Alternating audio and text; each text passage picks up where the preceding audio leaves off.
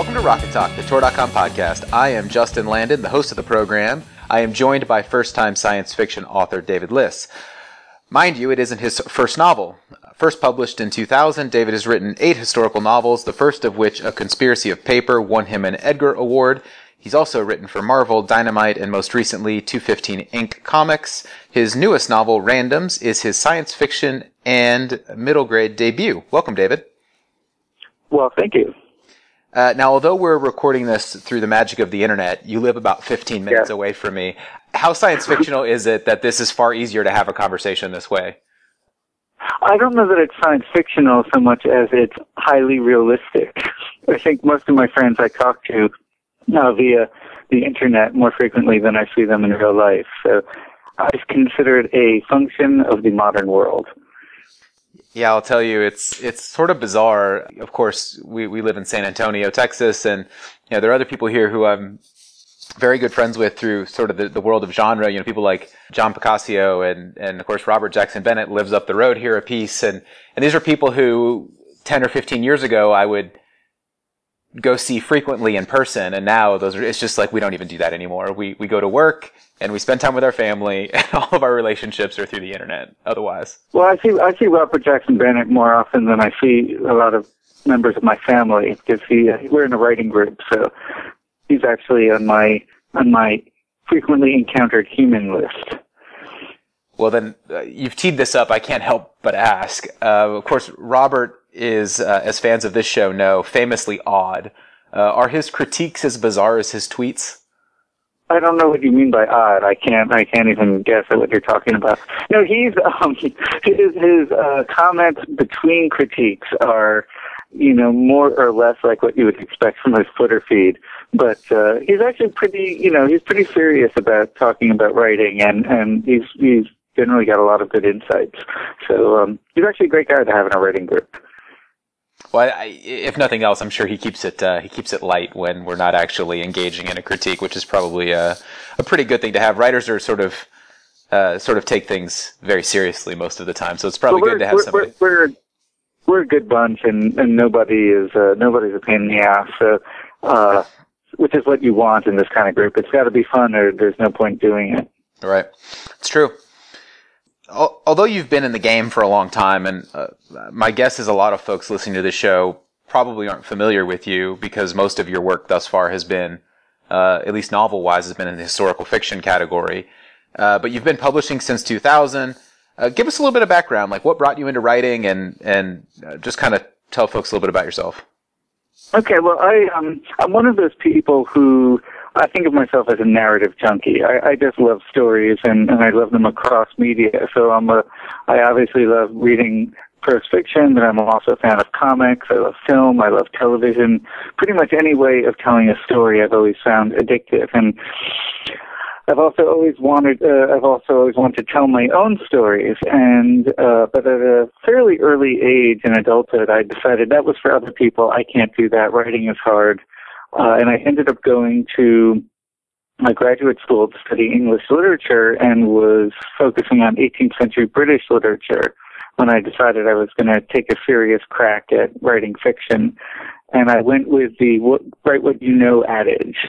And as it happened, what I knew was 18th century England. So I sent my first book, A Conspiracy of Paper, in 18th century England, and that's what got me started in historical fiction, which is not a great love of mine. I've actually always liked historical fiction, but I also like a lot of other things. So if 10 or 15 years before that, I'd imagined myself as a writer. It's not necessarily what I would have seen myself getting into, but it's something I like a lot. And one of the things I've come to realize over the years is one of the things I really enjoy about historical fiction is that it's essentially crafting world building. And I've always been a science fiction and fantasy fan, and I think I tend to engage with historical fiction as a different species of fantasy or science fiction rather than as a way of conveying actual literal truth in fiction, which is a losing proposition anyhow.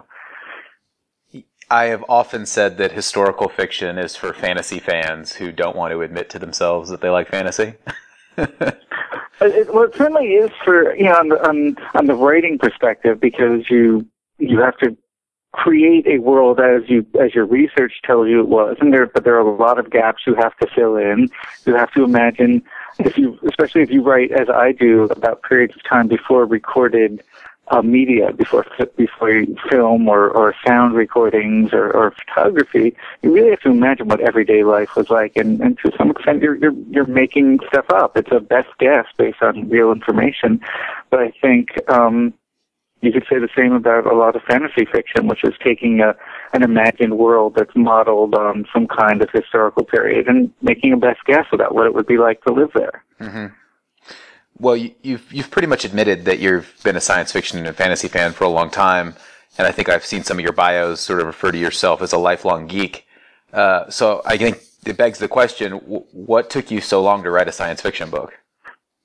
Well, it wasn't necessarily something that I wanted to wait so long to do. In fact, I remember after I finished and sold my first book, I read, and I'd been away from reading science fiction for a long time because I was in grad school, and so I'd been away from doing anything for fun for a long time. But I was suddenly freed up to read whatever I wanted. And I read at that time the Dan Simmons novel Hyperion, and I said, this is what I want to do. I want to write science fiction. And I immediately started working on a science fiction novel, but couldn't really get a handle on it. I didn't really feel like my grasp of science was sufficient, and I kept bumping into what I didn't know. And that's also something that writers of historical fiction have to deal with. You always come up against what isn't known. But my historical and cultural research skills were pretty solid by that time, so I knew how to deal with it. But I didn't really know how to deal with issues of physics or biology that were unknown to me. So I just sort of moved on. And then I guess, again, maybe about 5 or 6 years ago when my daughter was in elementary school and she was going through a Harry Potter phase and reading Harry Potter books and also other similar middle grade fantasy novels. And I wanted her to read science fiction as well, and I looked around and I just couldn't find any science fiction for kids that age. So I said, well, maybe I'll write one. And I started actually working at that time on a middle grade science fiction novel.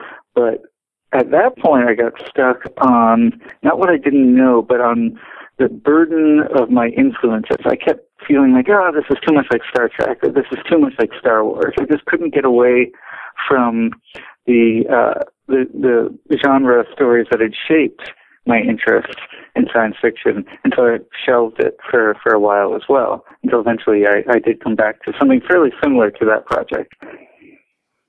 That science fiction novel that you started after reading Hyperion, you were writing an adult novel at that point? Yeah. Yes. So the move to middle grade was mostly driven by this idea of you were looking for something and couldn't find it, which is, I guess, a fairly time-honored tradition of writer's inspiration. Well, when I went back to it, it was I was less looking for something that wasn't there at that point so much as I still had this basic story idea in my head, and this was I wanted to write about younger kids. It just seemed to work better with the kind of story I had in mind. So I ended up writing for writing the book that I felt best matched the story I was thinking about. Right. Yeah, as I was reading through the book, and we'll get into the book in specific in a little bit, but as I was reading through the book, I was trying to think, because parts of it feel very familiar because there are things in it that are familiar tropes, and you certainly make references to things like Star Trek and Star Wars at various times. So it has this sense of familiar, but then I tried to think to myself, I said, what other science fiction books have I read that are really primarily focused on a person this age? And of course, given that I read mostly adult fiction, I had a hard time coming up with reference points. In fact, really, the only one that really kept popping in my head was Ender's Game, which of course Sure. is this iconic book that appeals to both young children and retirees. So there's a certain timeless quality to an across all ages thing when you really have a protagonist that young. There is, I should say, and in the time since I first started thinking about this project and its publication, there are actually a lot more middle grade science fiction titles out there than there used to be. So it is a growing field. I'm not a lone voice in the wilderness as I would have been if I'd written this book 5 or 6 years ago. Of course, we've sort of seen a lot in fantasy where young protagonists, and I'll just use an example because it's easy off the top of my head. There's a writer named Mark Lawrence who wrote a book called Prince of Thorns, which features a protagonist of an age with your protagonist, Zeke Reynolds, and which is 13-ish. And Prince of Thorns, of course, it is a very adult novel, although it features a young protagonist. So you said you felt compelled to write about a young protagonist, but you still kept it at a very appropriate place for a young reader. What kind of went into that decision? Why did you decide to stay, although the book does potentially read well for adults, why did you decide to make it still very much appeal to that younger generation and functionally sell it that way because you sold it to a children's imprint? Well, there's a couple of things. One is I actually wrote the book thinking it was a young adult novel rather than middle grade. And my editor convinced me to make it middle grade, which essentially the only changes I made were cutting out the swear words. And I toned down, there's a romance that's at the center of the story that I toned down and made a little more implicit rather than explicit. But that was pretty much it. And, so for me, in my experience, the main difference between middle grade and young adult was that middle grade does not include the word asshole at any point. The other thing is, it's interesting that you talked about, Mark Lawrence's protagonist and mine as being about the same age because they're really, they're so remarkably, the tone in my book and that book are so remarkably different. And that's really the other thing, which is that this book is something that I feel like there's not enough of from my perspective, which is hopeful, optimistic science fiction. There's so much science fiction today, especially the kind that comes into mainstream culture in terms of film, where it's bleak, it's apocalyptic, it's about how terrible everything is going to be in the future. And I like, cool aliens and cool technology and spaceships that shoot at each other. And that was the tone that I wanted. I didn't want it to be the kind of miserable scramble for survival. Yeah, that's interesting as you compare sort of middle grade and young adult as well. It does seem in the young adult world these days that obviously like dystopias and really sort of bleak settings is kind of the fad. I wonder if... But even with adult science fiction in terms of film and television, it also tends to be bleak and dystopian and apocalyptic. There's so little traditional space opera out there for mainstream audiences. Right. Yeah, no, I would tend to agree with that. Actually, I was reading Paolo Bacigalupi the other day, who could not be more different, of course, than Randoms. But as I was reading it, I thought to myself, I was like, good Lord, this is just like one big don't keep screwing with our planet or else book. I just was so depressed as I read it. I mean, he's a great writer, but it was just, utterly depressing. It was certainly not something I would share with a kid in my family, Right. No, I've read a couple of books by him, and I agree. I think he's a terrific writer. But I read the book and I say, of my feelings, not of the writing. I'm like, well, that sucks, Like, great, soon there won't be anything to eat. Terrific. Right. Well, I also think that's something else you speak to there. We say there's sort of a lack of optimistic science fiction. I would argue there's also maybe a lack of books out there that an adult reader can enjoy on the same level as the 9 or 10-year-old in their house. Like, certainly with the later Harry Potter books, everybody in my house was reading them at the same time. And that kind of cross-generational read, I think, has its real pleasures. Yeah, absolutely. I know my daughter is 5, and we're sort of in that phase right now where she reads very well for her age.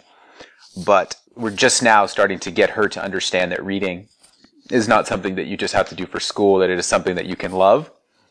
And and it's so important right now as we're sort of building this. I'm trying to build her a reading list that engages her on those levels. And when we can experience it together, like, it really reinforces it a lot more. So I think as we try to grow future readers, which, let's be honest, is an uphill battle these days. You know, I watched my daughter this morning. She had her iPad in one hand. She wanted me to play tic-tac-toe with her at the same time while she was watching something on the iPad. I mean, it's like the focus of attention these days is so challenging. You know, kids' attentions are really fragmented. And the one thing I think that I can say we definitely do right in our house is that my wife and I model reading behavior. So kids see us reading and they see it as something that people do. And I think that more than anything else encourages kids to read rather than telling them to read a book, but then they never see you reading a book yourself. It's empty words. Right. I've actually found myself putting my e-reader away more and more now and reading actual physical books because I think my children more identify that what I am doing is reading when I have a book in my hand as opposed to my e-reader. Right, in which you could be doing anything. Right. There's sort of this assumption that I'm playing a video game or something instead of reading a book because I have a tablet or something in my hand. Mm-hmm. So, all right, so we've kind of talked around the book a little bit, or at least sort of how the book's positioned. Give us a little elevator pitch for the book, like what's Randoms about? Okay, I'll make this as brief as I can, but it's going to be a fairly lengthy elevator ride.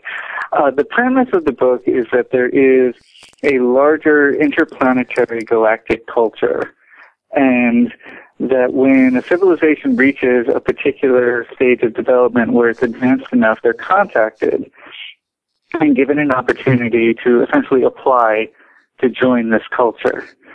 And the first stage of this application is that 4 adolescents are brought to their capital city, which is essentially an orbital platform. And they spend a year there. And they pick 3 people based on having skills that are valued in that civilization. And then one of them is chosen arbitrarily as a random selection, which is where the title comes from. The main character is the random from Earth.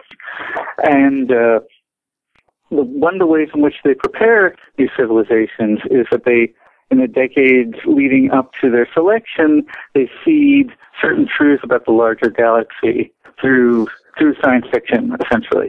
So one of the things that we see as the book moves along is that a lot of the films and TV shows and books and comics that are familiar to people on Earth have actually been filled with truths about what galactic civilization is like.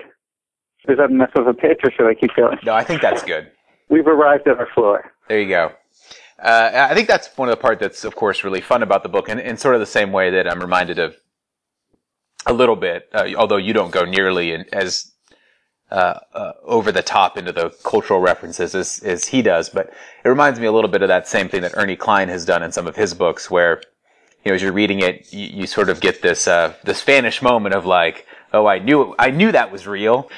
Well, yeah, I'm the first to admit, I'm very open about this. It was Ready Player One and John Scalzi's Red Shirts that really convinced me to write this book, because those were the first books I'd read which, rather than talking around or trying to avoid genre influence, embraced them. And I thought, wow, what a great idea. That had never occurred to me, that instead of trying to avoid all the things that have influenced me and not write about them, what if I instead did the opposite and just, owned them? And so, yeah, Ready Player One was a huge influence on this book. You kind of mentioned that your protagonist is a random. As you said, that means he is not possessing of any of the skills that will aid him in his journey. And talk to me a little bit about sort of the power of having a protagonist who is not in any way prepared for what he's facing. Right. So the idea of this main character, Zeke, is, he has kind of a hard life. He's lost one parent, and his mother, who he lives with, has been diagnosed with a terminal disease, and they move around a lot. He has a hard time settling in, and so he takes a lot of his comfort in life from genre stuff. He loves genre stuff. And one of the ideas I had going into this book that I felt very strongly about was that I wanted love of genre to be a kind of superpower. That the fact that he's really into science fiction and fantasy and games and comics is what allows him to succeed in this world he enters into. But the other humans in his group are one's a chess whiz and one is a math genius and one is a taekwondo champion. And they don't want him around. They kind of box him out. They think Earth is going to do a lot better if he's not participating and dragging them down. And so he ends up making common cause with the randoms from two other alien species who have also been boxed out by their groups. So the book is sort of about, the kind of triumph of these people who've been rejected, who find a community amongst themselves.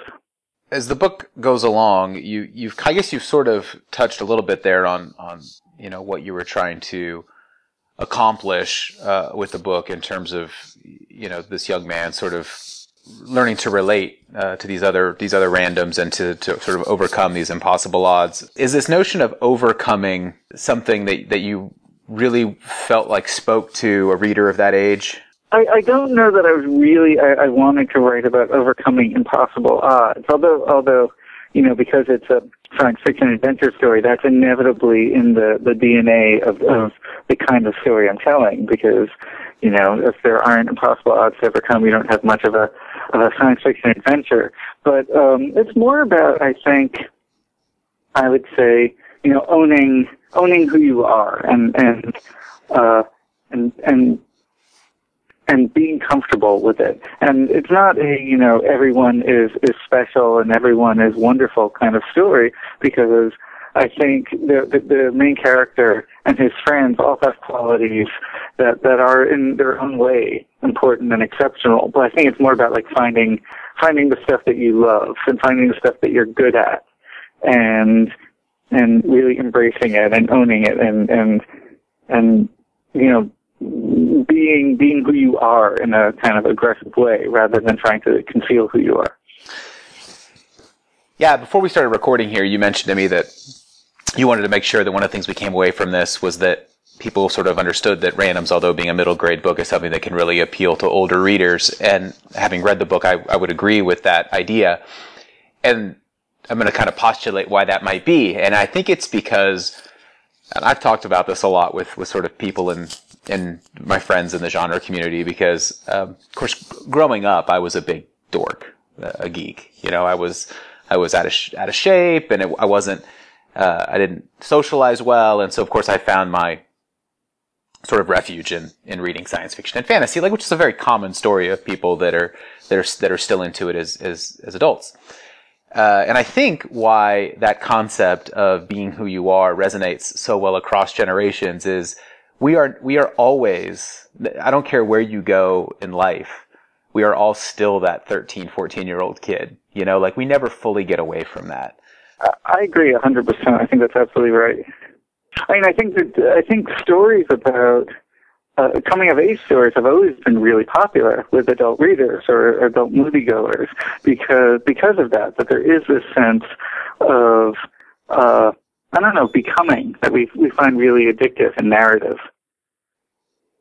I like that term addictive, which of course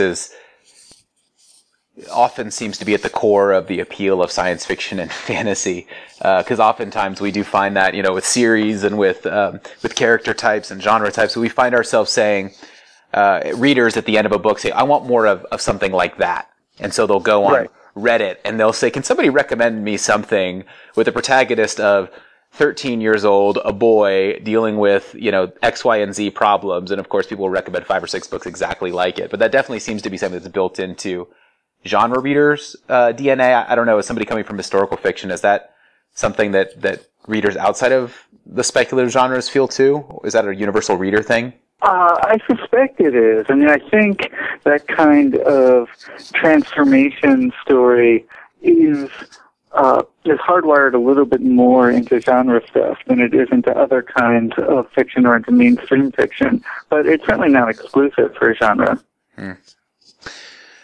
So as I was poking around some of the different reviews out there about randoms, and there aren't a ton out there yet because, of course, the book's not out yet. It's out next week. It'll be out the day before this airs. Well, the only negative thing I've seen said about the book was that it's too long. And I mean, hell, I don't know what a long middle grade book is. Some of those Harry Potter books were pretty long. So I'm curious, was the length of the book? Because it is a fairly long book. I think it's, I don't know, 400 pages or something like that. I was aware of it being a little bit on the long side as I was working on it, and it was something that concerns me. But as you say, there are plenty of middle grade books that are as long or longer. And early on, early readers of this book were all adults. I had maybe like a half dozen people I know read it, and they were very, very, I'd say they were more enthusiastic about this book than anything else I've ever written. And then I started to worry that maybe only adults would like it, maybe kids wouldn't like it. So I gave it to about the same number of younger readers, of age-appropriate readers to read, and they all tore through it. So they didn't seem to think it was too long. And I think if an 8-year-old doesn't think it's too long, then it's going to be all right. Yeah, I think you're probably in good shape. I guess I asked the question because I was curious if your editor ever said anything about it. He did not. We sent it to a bunch of other writers to provide advance quotes, and the only person who read it who didn't provide a blurb was someone who said, "I really like the book, but I'm not going to blurb it because it's too long." And I thought, that guy's a dick. That's a weird comment. Yeah, it really is. I mean, it's among the stupidest rejections I've ever received. So, like I said, if middle school age kids don't think it's too long and adults don't think it's too long, then I'm not worried about it. I asked the question about your editor only because I'm curious, as a historical fiction writer prior, and a strictly adult writer prior. Have you experienced anything that you're now into middle grade that is different from the publishing side? I mean, in terms of your experience of working with the sales and marketing and publicity and your editor. I mean, is there a different approach? Well, the main difference, and something that's taken me a little while to internalize, is we're getting closer and closer to the publication date, and I'm really hearing very little from marketing or publicity. And I started freaking out about this, and I had arranged for a conference call with my editor and my agent. And the thing I learned that's so different is that for adult publishing, the first couple of weeks of a book's life are do or die.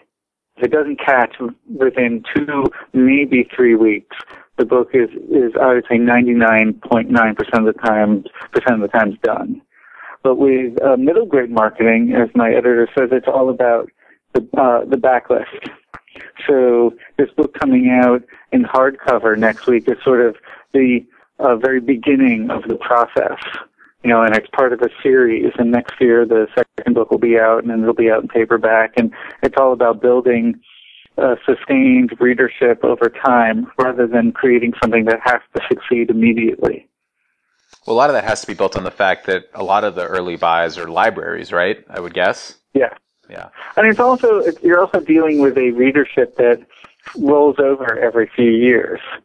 So the idea with marketing to a middle grade book is that you make it the sort of middle grade book that people read, and then every couple of years you have this whole new crop of potential readers for the same material, rather than adults who a book comes out and people read it or they don't, but the backlist, while important, isn't as big a part of the story. That's interesting. I hadn't even thought about that, but you're right. There's this, even a book that appeals across age groups, you do have those that'll sort of graduate onto adult fiction, strictly adult fiction. Meanwhile, you've got that new group coming up. That's an interesting perspective and kind of cool, actually, to think about. Yeah, and the other thing I'd say about the kids who I had read the book that I was really happy about was most of them were liked science fiction in a kind of casual way, but weren't hardcore fans the way, say, my main character is. And they walked away from it saying, "Oh, tell me more. I want to know more about Star Trek, or I want to know more about Babylon 5." So that I found really cool. That maybe this was a book that would not only appeal to genre fans, but help to introduce readers to some of the things that I really enjoy. Well, every geeky parent's ears just perked up with that statement, saying, "Ooh, I can give this book to my kids, and they might actually." That is exactly what they should do. They might actually do that. I just Peter V. Brett, the fantasy author. I know he is, sort of in the process of indoctrinating his 5-year-old daughter into all things geeky. And I'm sure trying with my daughter to varying degrees of success. My son is now obsessed with Star Wars, so I think we're in good shape. He's only 2, but I'm excited about the idea of something I can give them that'll get them on the side of righteousness. I think this is it. Yeah, at least that's what I'm hoping. But that's how I'm marketing it to adults: is give this to your children or nieces and nephews to secure the future. But read it first. Adult person, read it first too. You also write comics actively, and you're currently writing something for 215 Inc., right? That's finished. It's coming out in trade paperback, I think, in the fall, in October, I think. And what's that title? It's Angelica Tomorrow. Okay. And then you've previously written for Marvel and Dynamite. What's writing comics like? I mean, so now you've written adult fiction, you've written children's fiction, and now you've also written comics. I mean, you're kind of all over the place. Have you written a screenplay while you're at it? I mean, what's comics like? How is that different?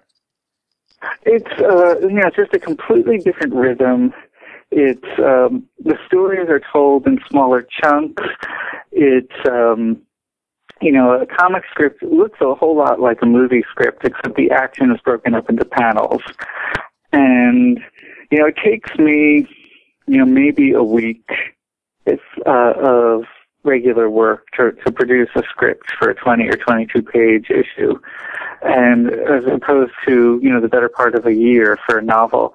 So it's pretty cool that I can tell the story, send it off, and then, a few weeks later, I'm looking at art that some other person, some other human being is looking at my script and turning it into a visual story. And that's the main difference, I think, in terms of, besides just, how long it is or how long it takes you to work on something, is when I started working on comics, I really had to learn how to tell a story visually rather than verbally.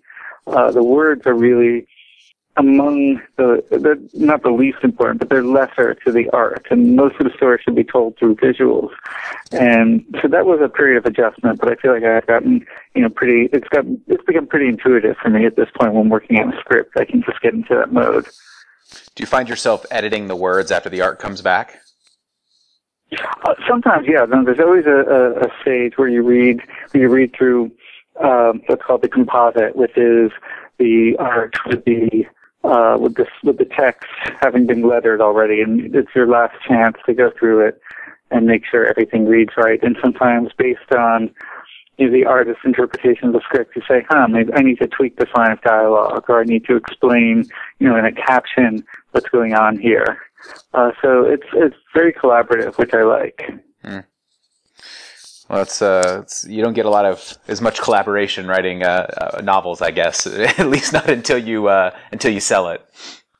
Yeah, no, it's true, and there's the artist is telling the story as much as the writer is, and in many ways more so.